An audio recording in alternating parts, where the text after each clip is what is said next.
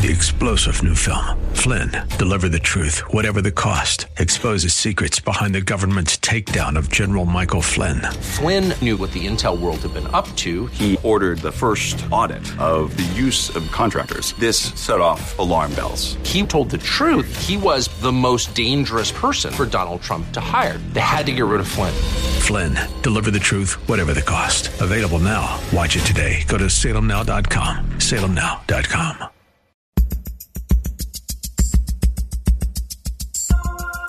It's Lifeline with Craig Roberts. He's the host of Northern California's longest-running conservative talk show. He's a man with a message, a conservative with compassion. He's Lifeline's own Craig Roberts. Good afternoon to you and welcome. Good to have you on board for the Thursday edition of Lifeline. Craig Roberts here keeping you company as we do every Monday through Friday from 5 until 7 p.m., addressing issues that impact your life, your world, and your Christian walk. All right, we got a pretty jam-packed program for you today. Coming up a little bit later on, Clay Allen is going to join us. We've been doing this series for several months now in relationship to sexual addiction, challenges in relationship to addiction to pornography, which we've seen a massive spike in, as you've undoubtedly heard us report, since all of the COVID-19 lockdown. And so how all of these issues impact marriage relationships, critically important. Today, Pastor Clay Allen is going to join us. We're going to talk a bit about how to determine whether or not someone that you know, family member, a spouse, may have an addiction, and if so, how to find help. We'll get to that conversation a little bit later on in tonight's program. Also, Alex Perry will join us from Vitucci & Associates, give us an update on the markets. We'll get to all that coming up later on, as well as, of course, traffic every 15 minutes to get you home safe and sound, or wherever you might be headed, maybe just down the hallway safe and sound if there's traffic at home on this Thursday evening. Quick reminder before we get down to cases. Coming up tonight, 7 o'clock, we will be airing the final presidential debate between Joe Biden and Donald Trump in its entirety, commercial-free, uninterrupted, on our sister station, 860 AM, The Answer.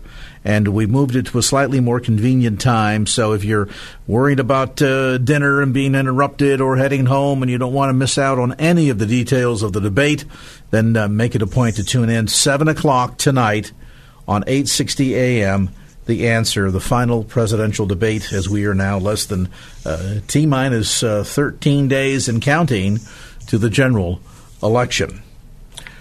We mentioned yesterday on the program about the ongoing KFAX virtual appreciation event for Bay Area pastors. We've moved to an online platform this year out of an abundance of caution in view of what's transpired with COVID-19. And the response so far has been fantastic. And I hope if you're a pastor listening that you had a chance to sign up and join in for the sermon delivered by Dr. Robert Jeffress this morning. 1 week from today will be the final in the series during the month of October. That will feature Pastor Chuck Swindoll. And I'll mention as a sidebar, if you're not aware, some sad news. We got word late yesterday afternoon after the program had gone off the air that Chuck Swindoll's older sister, Lucy, you're no doubt familiar with her. She's a very well-known author and speaker. She passed away yesterday. So please be in prayer for the Swindoll family. And Chuck, as I mentioned, will be delivering the final in the series of Pastors Appreciation events coming up 1 week from today. Details available on the web at kfax.com. And speaking of October being Pastors Appreciation Month, we've invited a pastor friend of ours, Pastor Sam Rohrer, president of the American Pastors Network, to join us with a bit of a look at this very topic. And Pastor Sam, always good to have you on the program. This is an important time, and I know that while pastors don't always vocalize this, the sense sometimes of working long hours, lots of stress, a sense of isolation, tremendous demand in so many ways can really weigh heavily on a pastor. And so taking some time, taking the opportunity as members of the people in the pews of the congregation to encourage a pastor and love on him is so much appreciated, isn't it? Well, it absolutely is, Craig, and you summed it up a lot. Most people, I find, don't often think that someone that they see up front in a visible position, in the pulpit, or any other visible position. I served in elected office for a long time. A lot of people think that, well, if you're in a visible spot like that, everything's always together, and you always got to be smiling when you're up front, so they assume everything's fine. But in reality, a pastor in particular, that's what we're talking about here now, it is often a very lonely position. And the reason it is, most pastors believe that when they go up in the pulpit to preach, that there is an expectation from those in the pew that they are almost perfect. And there is a sense that if they're, and many feel that they cannot even be overly or too transparent, because if they said, well, this week, we had to fight temptation. I had to fight temptation. Just like you had to fight temptation, they were afraid to say that unless somebody in the pew say, well, if you're fighting temptation, that must mean you're not spiritual, you're not qualified to lead. All of those things are not right, but they happen. And the result of it is many pastors are not able to express themselves fully. And believe it or not, most pastors in the pulpit don't have that many close friends. I'm surprised at how many don't have anyone that's close at hand where they can actually bare their soul. They can talk to him. Most of the time, they're not being open with their own deacons and their elders. They're not that they're hiding things, but they can't feel like they can fully express unless they put someone in the congregation, perhaps in a tough spot, and so they don't speak. The result is they can be lonely. They may not have accountability and the way that they need, and the result of that is we need to pray for them even more. And we're told to pray for those in authority over us, for they watch for our souls. That's what a pastor has, a big responsibility. So having a month like this to really think about appreciating our pastors is very, very, very important, although it needs to be something that we really do every day of the year. Is it more important even now? And I ask that question because that increased sense of isolation, as so many churches have been trying to work under lockdown and limited congregation size and things of that sort. So now suddenly the pastor is not only trying to figure out ways to effectively minister to people that he knows are there, but maybe oftentimes can't be in contact with directly or physically, coupled with, and here's the one thing that everybody forgets, we might be good at tithing every Sunday, supporting the church. We go there. We know there are bills to be paid to keep the lights on, keep the air conditioning flowing, maintain the facilities, all of that. But if you're not showing up to that building every Sunday, you might still consider yourself a vital part of that congregation. But remember that some of the expenses related to that building will go on no matter whether or not the building has got full capacity or, as few as a dozen in it. And I would wonder if you couple the isolation with the challenges of ministering under COVID, along with some of the financial pressures, just how difficult is it for pastors to do what they do right now? Well, it's I think what you cited is absolutely true. That is true. And I would even take a step further and say that there are many, many, many pastors who actually, through this whole year, have had a burden put on them that they have never faced before. And that is citing the things that you're talking about. When people are not there, there is often the wonder, all right, what about the tithes that come in? Are people going to stop doing that? And there's a double concern. If people are not there and I can't see them, I'm not seeing them like I am, what's happening to them in their spiritual life? That's a major concern for a pastor. And it's harder if you're not actually seeing people. That's one. The other is, as you said, the expenses still go on. And as we know, now we're, almost 8 months into this scenario across the country. In most churches, now there are exceptions to it. Some churches have actually grown, but they're the exception.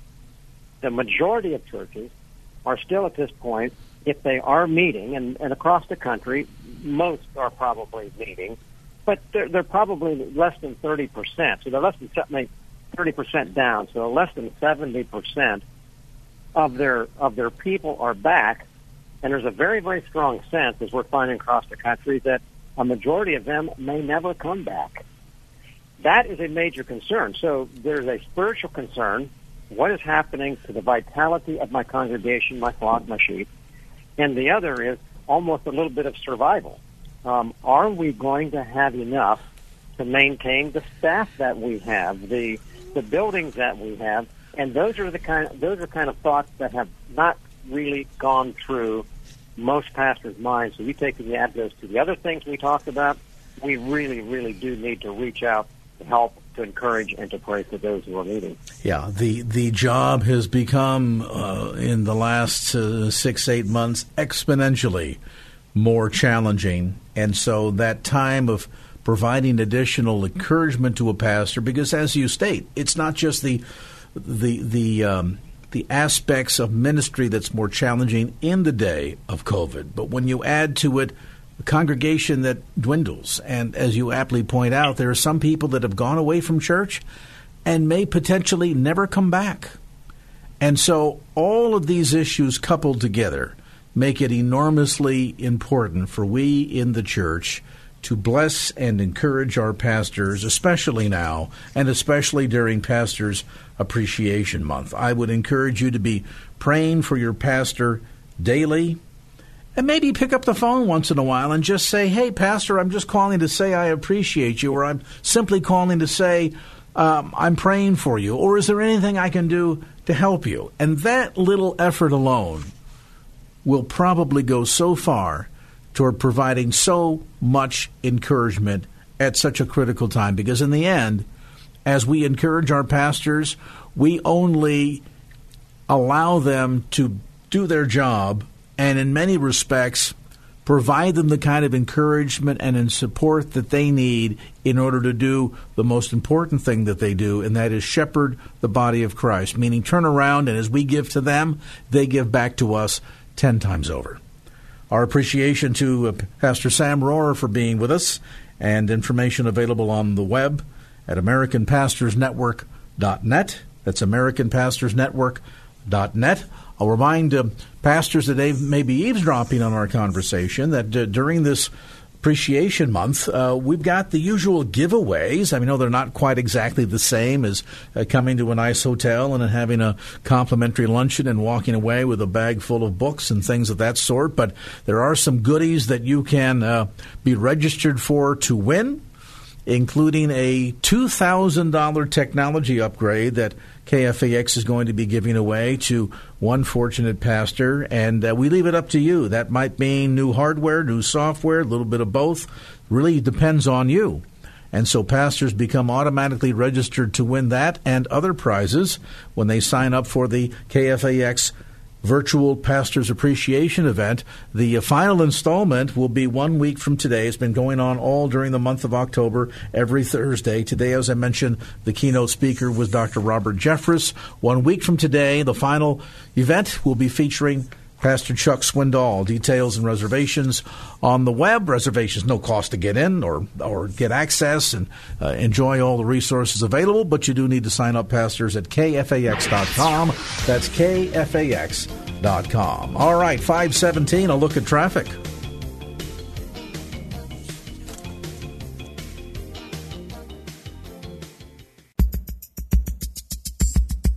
And now back to Lifeline with Craig Roberts. Hi, welcome back to the conversation as we progress through the Thursday edition of the program. Number of things going on in the world of money, and we're going to take a look at them right now. First off, an update on how we ended the day on the markets. Joining us is Premier Financial Advisor with Vitucci and Associates, Mr. Alex Perry. Well, Alex, it's been kind of an Eeyore time the last week on Wall Street, and I suppose we'll see more of that heading into the election, at least over the next 10 days or so, a little less than 2 weeks before the election. How do we end up today?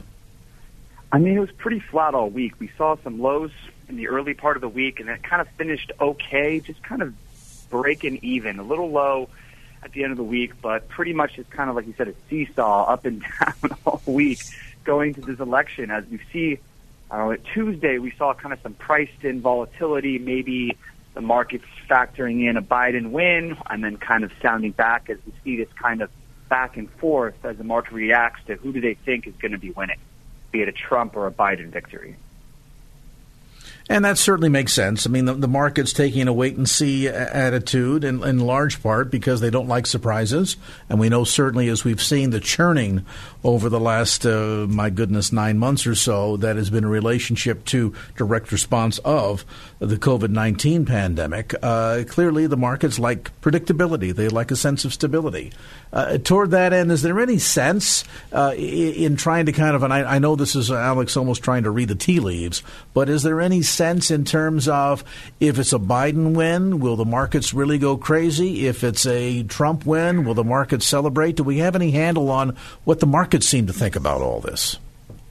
I mean, historically, when a sitting incumbent president, especially Republican, is replaced by a Democrat, the markets usually react pretty negatively, as we've seen with Biden. Some of his tax policies, as we've seen reported that California residents could face taxes as high as 60% if you're in the over $400,000 earnings tax bracket. So companies are looking at that, individuals are looking at that, and they're kind of anticipating, okay, which one's going to be the best on business?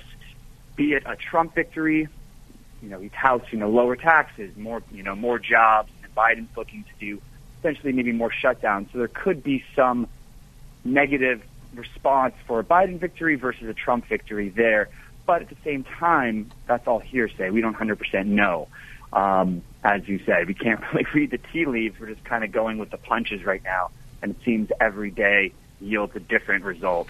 So it leaves a lot of volatility in this continuous speculation that we have. Sure. And to be sure, undoubtedly, one of the biggest factors leading to a lot of that volatility and the market speculation, not just the contentious presidential election that we're facing, but the outcome of the impact of COVID-19. And it's been everything from businesses that are largely online that have managed to survive, some tremendously thrive, and then more conventional so-called brick-and-mortar style businesses, particularly those that rely on many customers at the same time, maybe a movie theater, a restaurant, a gymnasium, business models of this sort, that are all suffering pretty badly right now. But their pain is felt in some respects across the board. I was reading, for example, that airline industry continues to pretty much be buffeted by all this in a significant way. Some that are saying, we don't really anticipate a recovery until well into 2021, and a lot of that's going to be reliant upon not just people feeling safe in the air again, but a resumption of business-related travel. That's a great point. I mean, the ripple effect of COVID is not going to be really fully realized until probably the end of next year. And that's something that, as an economist, by study, it's really fascinating. We lived in such an unprecedented time that we don't really have much to look at to say, okay, this is what sector is really going to be affected. Because look at 1918 when the Spanish flu happened. There wasn't an airline industry. There wasn't as much global connectivity of trade through e-commerce. There's a lot of sectors that have emerged in the last 100 years that didn't exist back then. So we're literally living in a case study. So it's really hard to look at how badly a lot of these businesses are going to be affected. You mentioned the airlines. I believe American and Southwest have had 50% capacity pretty much going through this last year, if not less, at the beginning of the year when the pandemic was really raging. Now look at also the commercial realty space. As people move away from brick and mortar wanting to move more towards online, a lot of these large buildings are going to be left vacant. And sure, commercial realty has longer lease terms, so they might be a little safer in the short run, but initially people are going to be exiting out of that lease. Look at that Pinterest situation that happened a couple of months ago, that they canceled the lease of $89 million. They took a haircut because they don't really see the need to have so much space.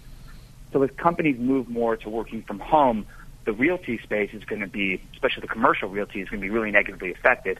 And kind of looking at that going to 2021 as we see more foreclosures in the horizon, in my opinion. Wow. So much more to be in the horizon for investors to anticipate. And some say, well, gee, if this is difficult for the experts to figure out, how can I be expected to manage my 401k or maybe a little IRA money that I've got set aside here, or maybe I've been trying to save some money for a child's education, and trying to anticipate where to move next and how to make sure that I'm making the most intelligent decisions in relationship to what's best for my retirement plans. That becomes very complicated these days. Toward that end, how can you and Vitucci and Associates help folks in that quandary? I mean, it's looking at the short-term and also the long-term strategy. Obviously, the short-term right now is volatile and unpredictable. We're not going to be able to really, I don't have the crystal ball to be able to understand what's going to happen tomorrow, be it the elections happening, not the elections, the debates happening tonight. So the markets could really negatively respond to another terrible presidential debate, as the market kind of lose any confidence in both candidates. But when you look at the short term versus the long term, that's when you really need a financial advisor. We're putting in strategies not for the next 3 months, but the next 3 years. Sure, our strategy evolves with the client, but there's also a compartmentalization of a strategy into the short and the long term, where we have some more passive money that's going to grow conservatively. We have some more active, aggressive money that might be, more prone to volatility, but also more prone to some more growth. So that's kind of something you need to have your conversation with your advisor, understanding kind of a, bucket strategy of some long-term money, some safe money, and some now money that we can maybe ride the coattails of some of this volatility and capture some more gain. And, of course, at the end of the day, it all requires active asset allocation and management to make sure that you are staying on track when it comes to retirement planning, how you anticipate your money to grow based on the timeline toward retirement, what the need is going to be like, meaning do you want a retirement that's sitting at home watching soap operas all day? That's okay, but there's a big difference between that kind of retirement lifestyle and one that says my wife and I, my husband and I would like to be off to the Cayman Islands every year, or traveling Europe on a world cruise once a year. If that be the case, then there needs to be a strategy in place. Too much for you to handle and wrap your mind around? That's why Vitucci and Associates exists. To help individual retirees and folks heading toward retirement, just like you and me, make the right decisions for our financial future. Want to know more? Why not take advantage of a complimentary financial health and retirement plan review? Free for the asking. Simply go to don'tinvestandforget.com. That's don'tinvestandforget.com. And Alex Perry will be more than happy to sit down with you in person, and, of course, with safe social distancing at any of the Bay Area offices of Vitucci and Associates, or easily do it online or over the phone. Again, to schedule your appointment, go to don'tinvestandforget.com or call toll-free 888-PLAN-WISE. That's 888-PLANWISE. That's the market update. Alex Perry, Premier Advisor with Vitucci and Associates. Be sure to catch Don't Invest and Forget Saturday mornings at 8 o'clock on our sister station, Business Radio 1220 KDOW. 5:31. Let's get a look at traffic for you right now from the KFAX. And now back to Lifeline Center with Craig Roberts. Welcome back to the conversation. 5:36 here on the Thursday edition of Lifeline. They say in order to change your habits, and that might be either eliminating one that's not so healthy, like bad diets, right? Or developing good ones, like routine exercise, that it takes on average about 30 days to develop a habit. But there are other types of habits that kind of sneak up on you. You didn't really set out to develop this habit or to nurture it. It just kind of happened. And sadly, as we learn from our next guest, those habits can quickly devolve into addictions. Those addictions can be relationship destroying, and in the worst case scenario, even life destroying. Let's get some insights now. Clay Allen joins us, founder and president of Avenue, a sexual restoration ministry he founded with his wife, Susan. Information available on the web at avenue.works. And Clay, it's interesting. We talk about developing good habits over the course of 30 days. I wonder how many people that today would even struggle with trying to identify whether or not they themselves have a habit or an addiction to pornography, that would say, this is not anything that I ever set out to develop, but it seemed to kind of creep up on me, and now that it's here, I don't know how to break free. Yeah, that's a great question, and it is sneaky, and it's amazing how fast it happens. It's interesting you bring that up, because back in the day when you and I were growing up, we had magazines, right? This day and age, it's all electronic. And back in the day, it took quite a long time for the cycle of addiction to develop in a person's life because of magazines and so forth. But with the electronic age, literally, this process starts so fast, it's hard to even comprehend. It takes about half of 1 second for your brain to start to release some very powerful chemicals when you start looking at pornography, for example. And it goes directly to your reward system in the area of your brain, and then it demands not just more, but different. This is what's so incredible about pornography when we start watching it, and people all over the world have testified to this, that you don't just want more, but you want more and different. And that's the accelerant that starts to happen. And this is actually designed by God for good reasons within the context of marriage. But what's incredible about this is your point that, yes, it sneaks up on us, and then all of a sudden we ask, or somebody asks, are we addicted? Is this compulsive? And what are the elements of that? And so as we've helped thousands of people, we actually put four of these together that are pretty easy to identify as to whether or not somebody is compulsively addicted to sex or pornography and these sort of things. And real quickly, what they are is compulsivity. That's the first one. It looks like the person's out of control, Craig, but what's really interesting is the person that's acting out is absolutely in control in his mind. Obviously, he's not, or she, as the case may be. And you see this compulsivity manifest itself in multiple attempts to stop the behavior and make promises to oneself or to others to stop the behavior. And, of course, it never does. So that's the first of four that we've identified. The second is continuation.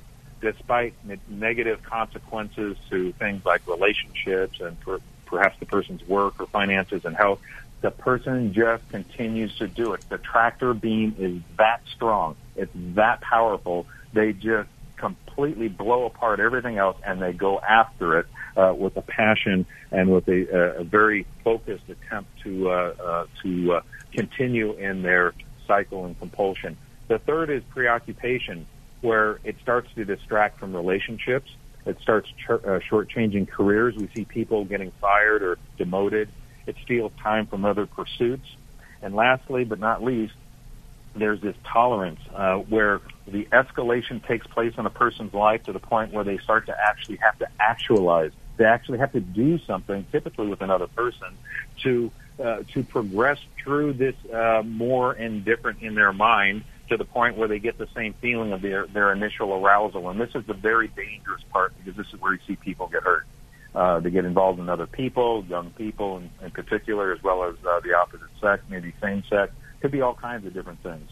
But these are the four things that have to be present in order for somebody to be compulsively addicted from a sexual perspective. And, of course, what's so insidious today is the fact, and you alluded to this earlier, that way back in the day, it was access to a certain magazine rack at the back of the store that usually was kept covered by the proprietor or the merchant with a brown paper bag, or maybe into a seedy part of town that nobody ever really ventured into. So you had to actively go out and pursue it, and you had to do so under slightly challenging circumstances. Today, I guess the big problem that you must run into is people that wind up getting pulled into this vortex that maybe really never had any intention to. But unlike back in the day, today, you don't have to go find the pornography. It finds you. And once it finds you, it's capable of following you around, isn't it? It absolutely is. In fact, every person who has a cell phone has porn in their pocket, and it will find them through text, through phone calls, through web, all kinds of different ways, unless, of course, you have your phone blocked, like a lot of people do, which is recommended. But, yes, it will seek you out. And the way that they do this is very clever. they use words that you've used in your search engine to look for particular things, and they see a pattern. They have algorithms, and then they pursue the user, in this case of the cell phone, with a passion. It's outright belligerent as to how they go after people with this vile material. And I will tell you, the onslaught in our country, in North America, started in the month of March of this year, and it's not given up. The amount of porn consumption poured into people's life has never been higher than right this minute. And, of course, many of the pornographers took advantage of that very reason. Why? Because we've got people that are locked down, people that are not going out. Behaviors have changed because of COVID-19, maybe greater degrees of a sense of isolation. And so, once again, if you don't go looking for it, it will find you, and it will smack you down and grab you. And as we suggested, it can develop into a serious habit that becomes an addiction before you even know it. With us today is Clay Allen, founder and president of Avenue, a sexual restoration ministry. Information available online at avenue.works. That's avenue.works. Think of .com. This is .works. Avenue.works. You can also call and get some insights and advice. It is completely anonymous and safe by dialing toll-free 877-326-7000. That's 877-326-7000. We'll take a brief time out at this juncture. We'll get you updated on some traffic. When we come back, we'll talk about some of the signs to look for if you're concerned that perhaps your spouse is hiding an addiction. That as this edition of Lifeline continues. Right now, it's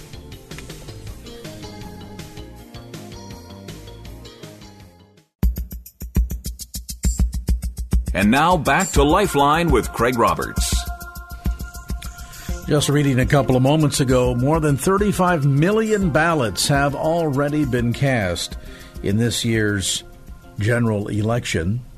Speaking of the election, tonight at 7 o'clock on our sister station, 860 AM, The Answer, we will be carrying the final debate between Vice President Biden and President Trump. That will be commercial-free, uninterrupted in its entirety. Tonight at 7 p.m., again, our sister station, 860 AM, The Answer. We're visiting today with Pastor Clay Allen, founder and president of Avenue, a sexual restoration ministry. And again, information available online at avenue.works. That's avenue.works. We've talked about how certain habits we have to work hard at developing, like proper diet or exercise, things that are good for us. Interestingly enough, there's something about man's sin nature that allows the development of bad habits to happen with far less effort, quite easily, in fact, in some cases. And those habits, when they turn to an addiction, can be lethal, whether it be an addiction to substance abuse or, even in the case of our discussion tonight, an addiction to pornography that can be ruinous on relationships. And perhaps there are some listening right now, Clay, that are wondering, how do I even know? I mean, I have suspicions about some of the behavior of my spouse, but how do I really understand whether or not there's a true addiction going on here that he or she may need some serious help for? Yeah, that's a great question. It was answered profoundly by my wonderful wife, Susan, who lived through this hell. No exaggeration here, but she lived through it, and she was restored by the Lord, and she has helped thousands and thousands of women come to grips with this issue in their life and come out the other side restored by the Lord. She's made a list, it's quite extensive, of characteristics and behaviors, and I'll try and distill it down to about a dozen. We call it the dirty dozen here, I suppose. But I guess it comes with a little disclaimer that if you recognize or check off any of these, half a dozen or so, or even a few of them, it's not a verdict. It's certainly a cause for concern, but it's not a verdict. And I would recommend anybody who has, any of these checked off in their mind as we go through them, to get help, get into our resources, My wife has provided just tremendous amounts of great information on our website in our groups for ladies and men. We have resources that will help them restore their relationships and their hearts. The first one is, now when I say he in this, I suppose in our culture right now, it could be he or she, because right now, while we have, depending on the survey you look at, 60 to 75, maybe 77% of men involved in wrong things sexually with pornography, we have something between 35 and perhaps 40% of women with the same exact behavior. So when I say he, it could easily apply to her. So he has unaccountable time away from home, works late, travels often, he won't commit to a set time to be home, and is defensive about his schedule. This is probably one of the biggest red flags that exists, because it takes time to get involved in pornography, and it's absolutely time-consuming. Secondly, his schedule has changed dramatically. Perhaps he used to spend time on the weekends together. Now he's always away, either working or perhaps involved in some other activity, perhaps it's sports. Thirdly, he's very private or secretive about his cell phone, his computer, any other types of electronics, and certainly his finances, because these are all tools, if you wish, of the compulsion and necessary in order to be involved in something like this, because it does eventually cost money. Fourth, perhaps you discover he has another cell phone, completely different than the one that you know about. Maybe he has a new email account. Maybe he has all kinds of different things that are hidden that he didn't tell you about. And by the way, it's not work-related. That's a direct red flag at that point. Perhaps he spends a lot of time on the Internet, refusing to use a filtering service or a blocking service or a service that reports absolutely everywhere you've been and how long you've been there. He's often on the computer, for example, during normal sleep hours or early in the morning. This is a serious red flag, because I would also say that a lot of pornography is consumed during work hours, and businesses have and are getting smart about this, putting filters and blocks on their computer systems as well. But that's a major red flag there. Another one, which is a little bit more subtle, is that you find some unusual receipts or phone numbers or phone bills or credit charges, and you start wondering, what's this about? And you start to get mysterious about it and start to investigate that. Seventh, he has unpredictable moods or anger or depression. This is almost consistent with this problem. Virtually 100% of the people who are compulsively addicted to pornography have this going on in their lives. And the most important part of this is that the other person who is questioning this is blamed for his unhappiness or anger or shortcomings. Eighth, sexual interest in you has either gone to one end or the other of a spectrum. Either it is waned and he's not interested in you, or, interestingly enough, it's increased radically or dramatically. And then during, of course, the sexual experience, he's distant and mentally preoccupied, leaving you feel used, perhaps dirty, wondering what that was all about. Another one is that he demands certain sexual performances and gets upset when you refuse. He wants you to dress a certain way, groom a specific way, act a certain way, speak a certain way. And, of course, you find this quite degrading. One of the other things is that perhaps he's changed his looks or style or hair or cologne and exercise habits over a relatively short period of time. He, of course, is doing this to interest other people, potentially speaking at least. Perhaps you have a lot of debt, and he's either unconcerned about that or he's in complete denial about the financial situation that you find yourselves in. Another one is when you question him about these things, you get the response that you, the one asking the question, are crazy, or you're jealous, or you have a vivid imagination. And this is quite insulting and quite sad because it's a deflection mechanism to try to not deal with reality. I'll throw one other one in there, which is you regularly consider whether he's lying to you or not. You can't really tell what the truth is, and you suspect that he's not telling you the truth. You know, my wife has written these, has something on our website called 20 Questions. It's absolutely profound the way that she did this. She has all these questions and ways in which you can find answers to these, along with what she calls the big questions. You know, should I end the relationship? How can I stop hurting? Why am I enough for him? All these answers that she helps women find for herself are instrumental in that woman coming to grips with reality, and also to eventually and purposely heal and restore the woman, and God willing, the relationship along with it. But these are devastating signs, Craig, and like I say, if somebody hearing this can start checking these off, it's not a verdict, but you need to get help for yourself and for the other person. I would encourage for the person that you're suspecting this of, they need to get help as well. And amazingly, so often, once things have entirely gone south in a relationship, meaning now you're on the skids, you're facing the prospect of divorce or already there, suddenly you think back and the pieces of the puzzle begin to fit together. And now the behavior, the sneakiness, the unexplained absence, the long hours, the business trips, all of this suddenly make more sense. And, you know, this isn't to suggest you ought to become a spy, but you need to, eyes wide open, face certain realities. And, you know, you may be in a situation where you're just not sure what to do.